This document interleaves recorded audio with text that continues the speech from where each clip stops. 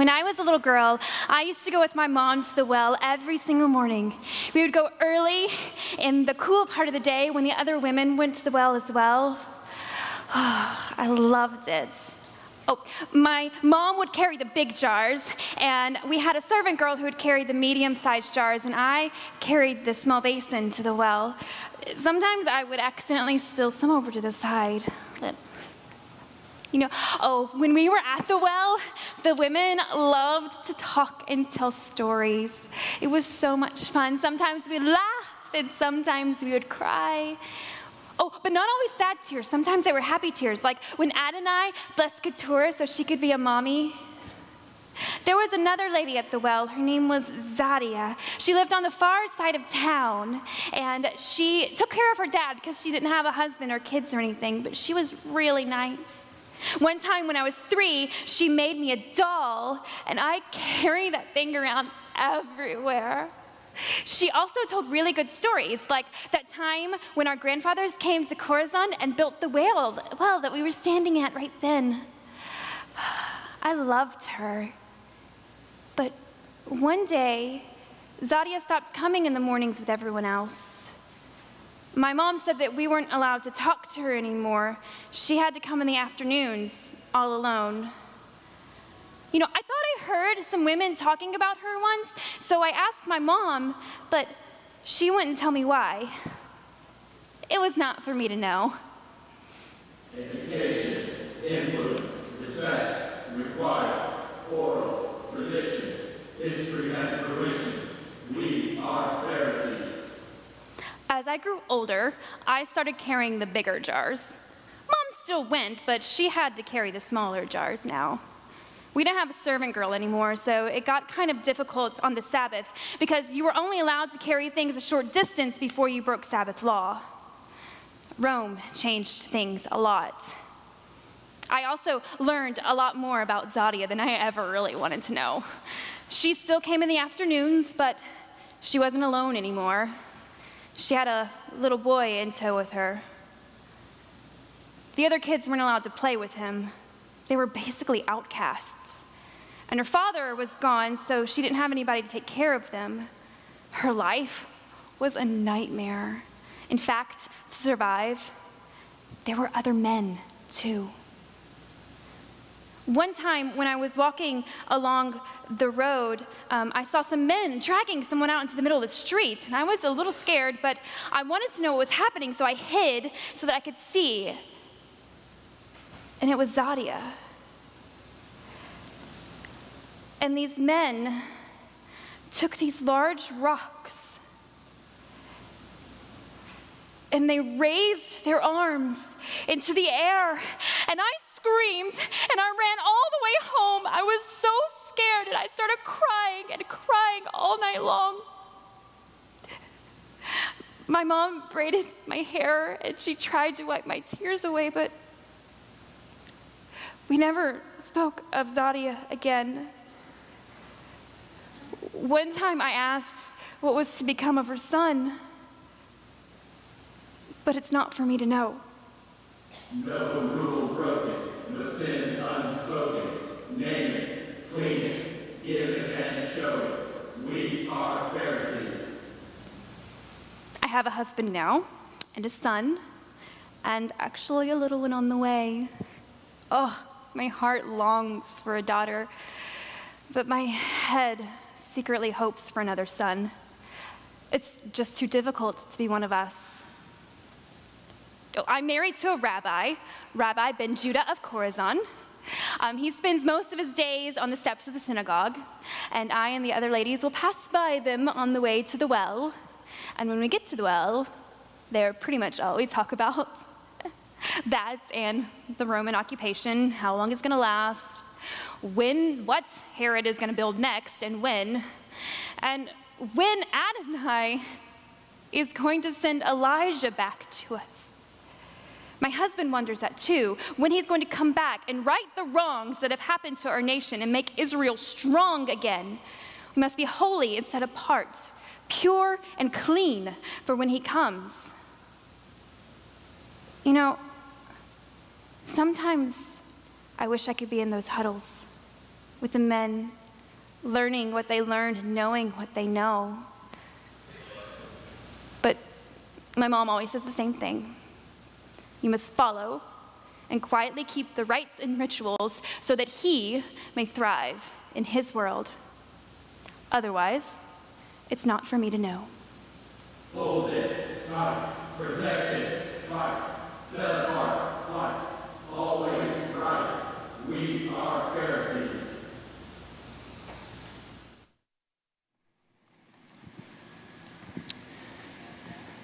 Thank you, Amy. Good morning. Oh, good deal. Welcome to Rolling Hills. I'm really glad that you're here today.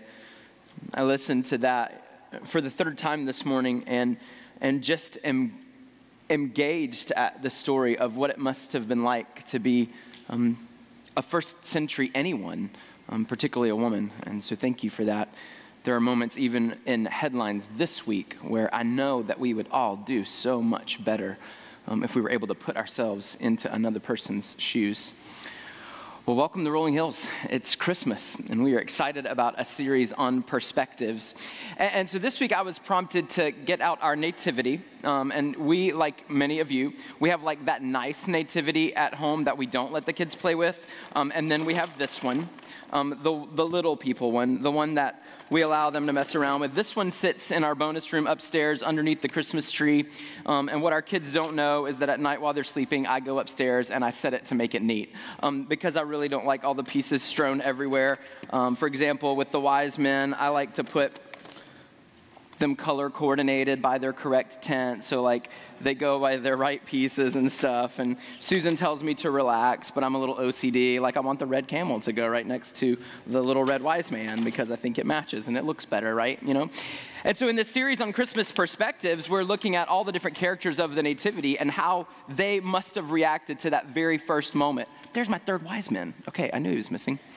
And so I'm putting this out, and I'm going, okay, well, you got to have some really important people. Like, okay, well, so there's Mary, and we should find a Joseph, because he kind of matters a little bit in the story.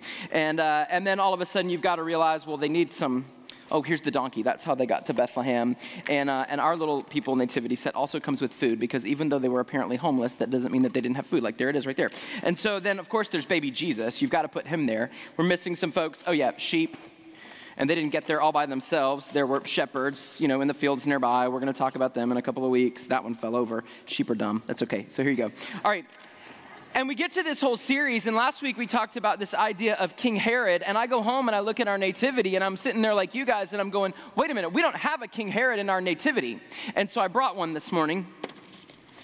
He may look like the Incredible Hulk to you, but it's really King Herod. I'll get the baby boys. Okay, so there we go. And then this week, it's all about Pharisees. And so I come here with this assigned message to say we're going to talk about the perspectives of the Pharisees, but our nativity didn't come with Pharisees either, so I brought some of those. Here's Batman. And you're like, but wait a minute. Everything that I know about Pharisees from the scripture said that they were the bad guys, and Batman's a good guy. That's okay. You hang with me. We're going to get there too. And I brought Superman. And I brought, why do you keep falling over? Okay, so I brought another... Yeah, he's not in the Justice League movie, but he's a DC comic guy too. I brought Green Lantern. And then my final Pharisee, I brought Goldar from the Power Rangers because he's one of the enemies, and he looks like a flying monkey from The Wizard of Oz, but we're going to hang with him too. And so I wanted to make sure that my nativity was outfitted with the right people and what it looks like for them to be a part of the Christmas story, knowing that they're not necessarily found in our parts of Scripture, or are they? Who are the Pharisees, and why do they matter for our understanding and our interpretation of what this nativity is and what it is that Christmas means to us? I spent some time this week with a lady in our community named Christy McClellan, and she's a Bible teacher and a scholar and teaches at Williamson College. She's come to Rolling Hills before and taught our Israel class this past summer. She's actually the speaker at our women's retreat coming up in January, which I will not be attending. That's okay. But I invite all of you in the room who are women to sign up and participate in that. If you're a husband or a man in the room and you want to equip somebody else to go, make sure you're home that weekend, you're taking care of the kids and minding shop so that the women can go and to study, because she's a fantastic teacher. And so we were talking over at Start about Pharisees. and talking about what it meant to be a Pharisee in first century Judaism and what that means for us today in our latter days Christianity, understanding who Jesus is better because of them. And I think we can. And in order to do that, we've got to go and apply some history and some context to understand who they are better. And it's a section in your notes this morning where you can jot down a few things because we're going to figure out where these people came from and why these people matter. First, 586. So in 586 BC, 586 years before the turn of the century, when Jesus Christ came, this is a moment when the Pharisees rose. And you'll know from history that 586 BC was an important date for Israel because it was during the Babylonian exile when the Babylonians had come in and overtaken all of Judah. And what was happening in the lives of the people in 586, the temple was destroyed. This temple, this place of worship, this temple, this place where the sacrificial system was instituted, where the priests gathered to lead people into worship, it was destroyed. And with no temple, there meant no priesthood, and they were exiled, and so there was no holy city. And without the presence of those three things, what was going to happen to worship? And so different sects of Judaism birthed Pharisees. And the whole idea is that we would preserve the law, preserve the tradition, preserve the history, preserve the narrative, and preserve the worship of the people so that we can, in a period of exile, remain connected to God. Pharisaical Judaism was born. And you fast forward after 70 years of Babylonian exile, the Persians came and they took over, and Cyrus the Persian was a good guy and actually allowed the Jews who had been deported all the way to Babylon to return to their homeland and to begin rebuilding the temple. It was a great day. We're going to institute worship again. The Pharisees remained a key feature in rebuilding the practice of worship and the observance of the law in the Jewish community. And then the Greeks came. And with the Greeks, Hellenization came. Jeff did a great job last week talking about Antiochus, this guy who went into the Holy of Holies. The temple is rebuilt, and he sacrificed a pig on the altar of God, which was an abomination. And the Maccabees came, and they kicked him out, and it was this big revolt, and it was a good day for Jewish people. And it's why we celebrate Hanukkah. Even my family celebrates Hanukkah during the year because we think that it's another tool that God can use to point us to the light of Christ that is coming. And it's fantastic to look at this history. The Pharisees were growing stronger during all of that time, during the intertestamental period between the Old and the New Testament, so that when Jesus arrived on the scene, they were figures of prominence and power. They were respected. They were liked. People related to the Pharisees. One scholar, a German guy who lived between 1844 and 1910, like old guy, long gone, his name is Emil Schur, and he writes this: they, the Pharisees, had the bulk of the nation as their ally, and women especially. Anybody who was an outcast, anybody who was down, would have looked to the Pharisees for access and for communication with God. They had the greatest influence upon congregations so that all acts of public worship, prayers, and sacrifices were performed according to their injunctions. Their sway over the masses was so absolute that they could obtain a hearing, like a judicial court hearing, even when they said something against the king or the high priest. Consequently, they were the most capable of counteracting the design of the kings. Even the Sadducees, those were the political priesthood, those who had attached themselves to the Rome and purchased themselves a ticket on the Sanhedrin so that they could be a part of the government and a part of the court. In their official acts, even the Sadducees adhered to the demands of the Pharisees. They hated one another, but they adhered to the demands because otherwise the multitudes of people would not have tolerated them. The Sadducees knew where they stood, that the Pharisees were influential people in the community. See, they may have been an enemy of Jesus, but they weren't the enemy of Jesus. That was reserved for an evil one who was running rampant in the world, who didn't want Christ to come, who didn't want him to sacrifice his life so that we can have an avenue to know God. The Pharisees caught up in the shuffle, and they had previously been good, influential guys, people who wanted to preserve law, to preserve tradition, to make it possible for us to continue worshiping God in the way that he desired to be worshiped. So if they're there on the scene in the intertestamental period, if they're in positions of power and prominence right there when Christ was born, where were they in the nativity? Scripture tells us, I think. And so for us to take that history in context, we can arrive at a possible connection to see where they were in Matthew chapter 2. We started there last week and we'll continue there today. It says, after Jesus was born, verse 1, in Bethlehem in Judea during the time of King Herod, Magi from the east came to Jerusalem and asked, where is the one who has been born King of the Jews? We saw his star when it rose and we have come to worship him. Have you ever wondered how they knew? How those guys all the way from the east, for as far and as long as they had traveled, how they knew to go and look for Jesus in Jerusalem, how they knew to find a king who was going to be king of the Jews, how they knew that that's what that star meant when they saw it rising. Perhaps prophecy? Okay, well, that's great. Well, how did they know Jewish prophecy? How did they know messianic expectation?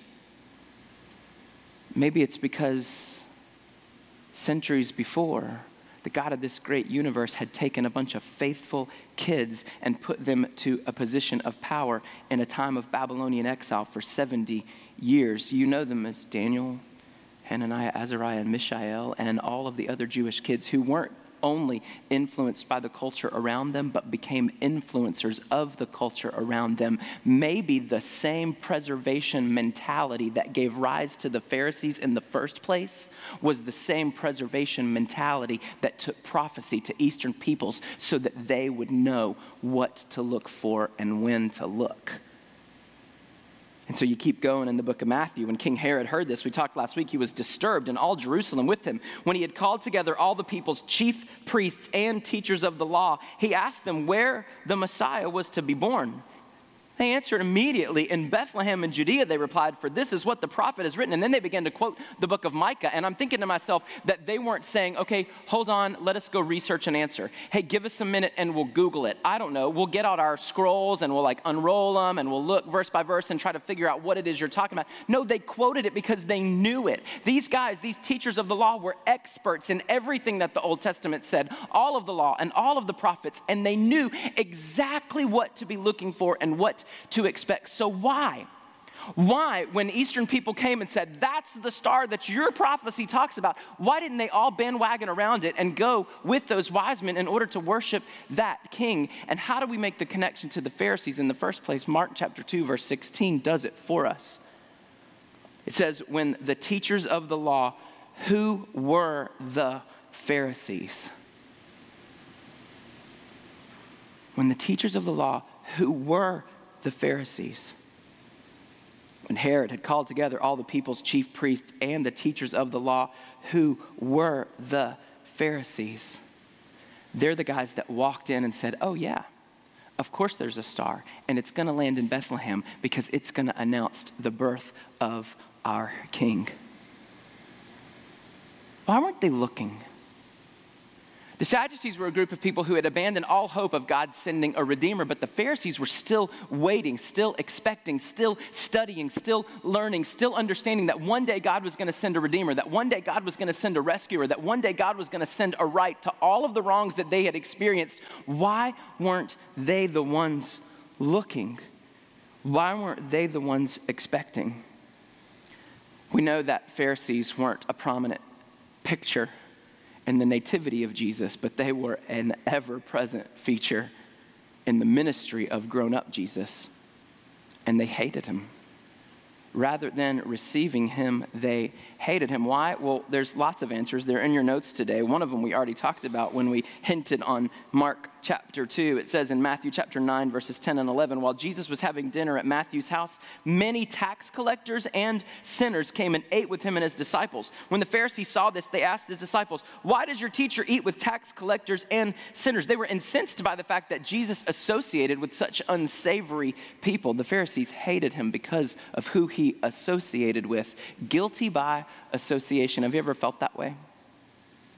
Have you ever looked at someone else that way? Why else? Well, the Pharisees hated Jesus because he didn't follow their protocol.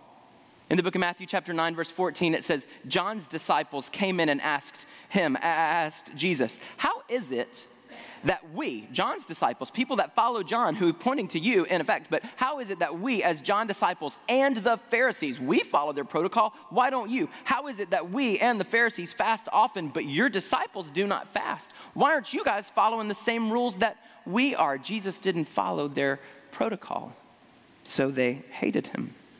Scripture even reveals in Matthew 27:18 that they were basically just jealous. Scripture even reveals their jealousy, and this is why. The Pharisees were the populace of the people. They had the affection and the influence that they wanted, but Jesus came on the scenes, and Jesus can draw a crowd. And not only can Jesus draw a crowd, but Jesus can draw a big crowd, a crowd who whenever he healed someone and whenever he taught scriptures to someone, they marveled. Scripture says they marveled in amazement at his teaching. Why? Because he spoke as someone who had authority, unlike their scribes and teachers of the law.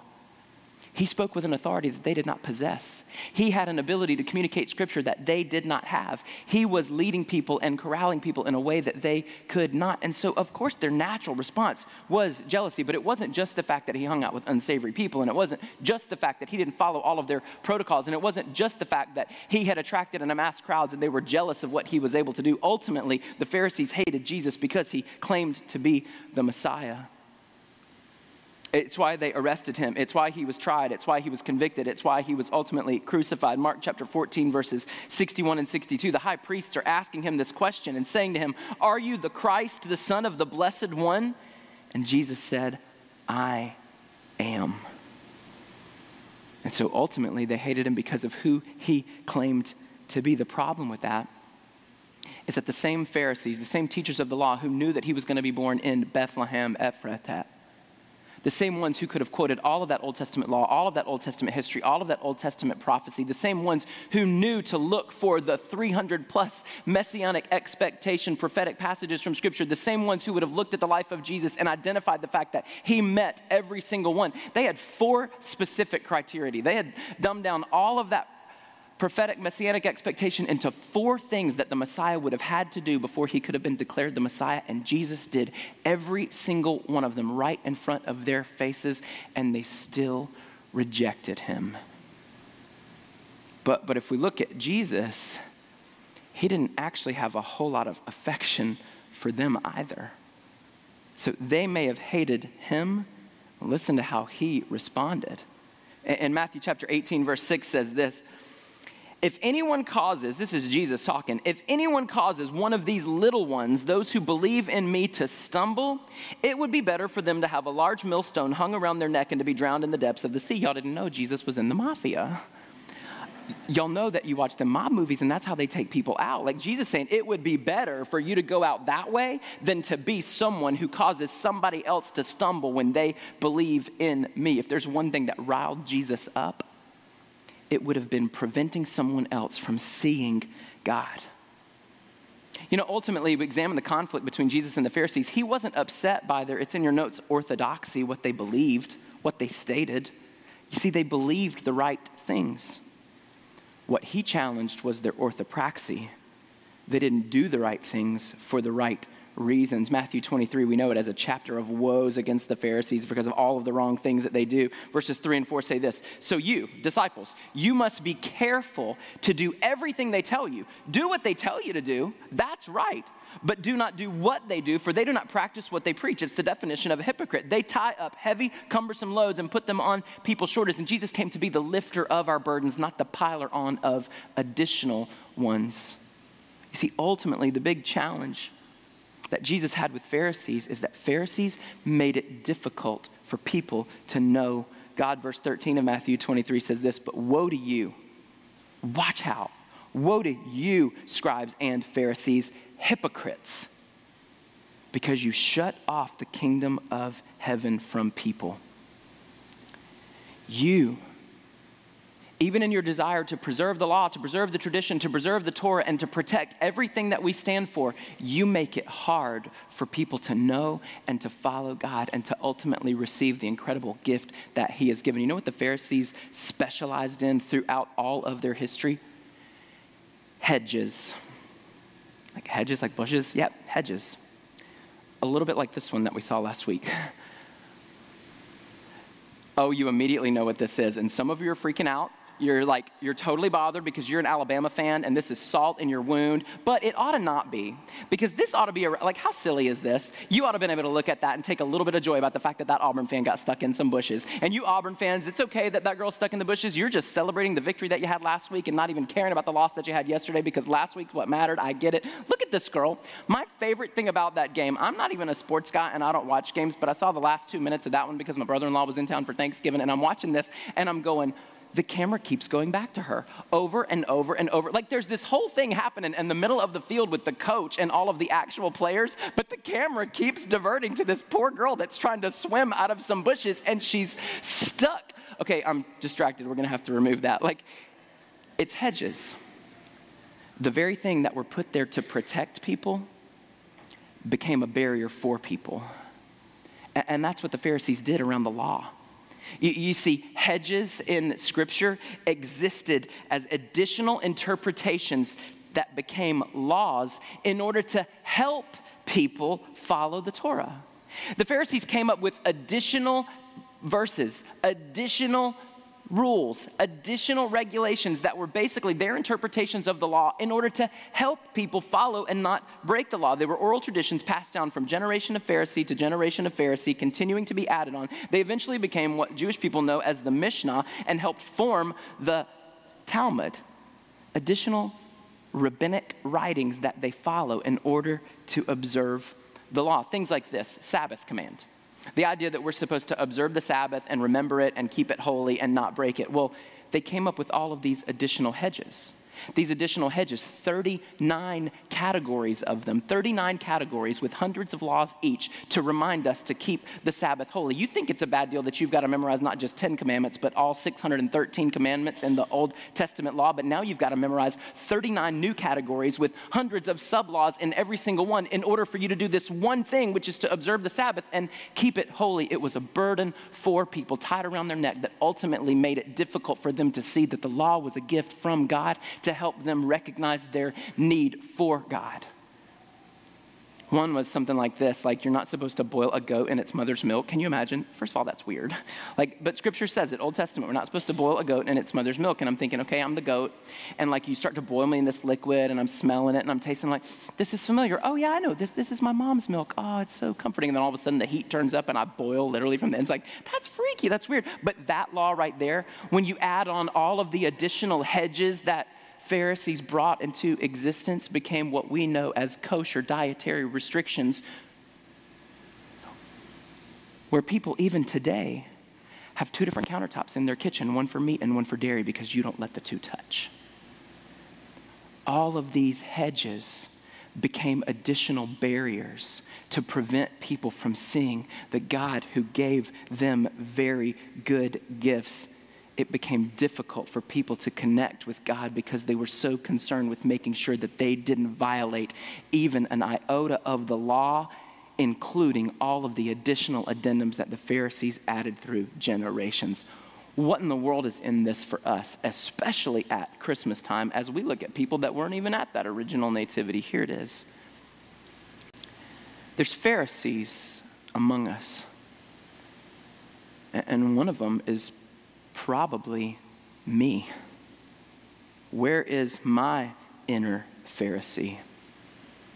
R.C. Sproul is a teacher and a theologian who writes, as sinners, we ascribe to the Pharisees every conceivable sin we think ourselves not guilty of. Because I read Scripture and I look at the conflict between Jesus and the Pharisees and I think to myself, whew, I am glad I'm not stuck in a rut like those guys. But there's a judger in here. There's a legalist in here. There's someone in here who wants to preserve my own little box of traditional Christianity so much that I'm willing to hedge others out. Where is my inner Pharisee? And what part of that good gospel story am I ignoring? What part of the authority of Christ in my life do I discredit and discount the way that they did? What hedges am I building that make it difficult for people to see and know and follow Jesus? Of anyone else in Herod's day, these guys, the Pharisees, not these guys, Batman, Superman, and Green Lantern, but the Pharisees had the best opportunity to know and point people to Christ. And yet they were the very ones who spent the next few decades making it difficult for people to see him. I want us to be the ones that make it easy for people to see Jesus. At Christmas, we're going to focus on all the characters in our nativity. And we'll get there as a church, too, I promise. We're going to talk about the shepherds and the wise men and Mary and Joseph for crying out loud. But sometimes when we spend all of our focus on the people in the story, we neglect the ones who weren't there. My fear for us as a church and as a people is that we might spend all of our time and energy focusing on the ones who are in our story and neglecting the ones who aren't. Like a coworker or a classmate or a family member, a significant other, a child. I don't want to be the reason why they're hedged out this Christmas. I want to be the reason why they clearly see Jesus. Are we going to spend all of our time focusing on who's in the story and who knows the story? Or are we going to give some attention to the ones who missed it and the ones today right here in our community who are missing it? There's hope. There was hope for the Pharisees because in Acts chapter 15, there was a council of early Christians talking about early church things, and the Bible says that some Pharisees were there. Council of new Christians, and some Pharisees were there. Now, they were causing trouble, but still, y'all, they were there. Paul reminding us, he was a Pharisee among Pharisees, a leader in that group, and yet he revolutionized the world with the gospel message of Jesus. There was hope for those guys. But for the first few decades of Christ come, they spent all of their time pointing people away from the Messiah God gave, building hedges, making it difficult for people to see Jesus. This Christmas, I want us to be a reason why people see Jesus this year, and a people while they make it in this year, and not another barrier that keeps them out. That's my prayer. And that's what I learned from some people who had every reason to be there, but weren't. Would you pray with me? Father, we're so grateful for this day and this opportunity to worship and to learn. Father, I pray that you would reveal inside every single one of us our inner Pharisaical tendencies, and God, that you would tear down all of the hedges that we are building that prevent people from seeing Jesus, because this Christmas we want to be a reason why people see your Son and why they come to worship him. It's in his holy, perfect, precious name that we pray. Amen.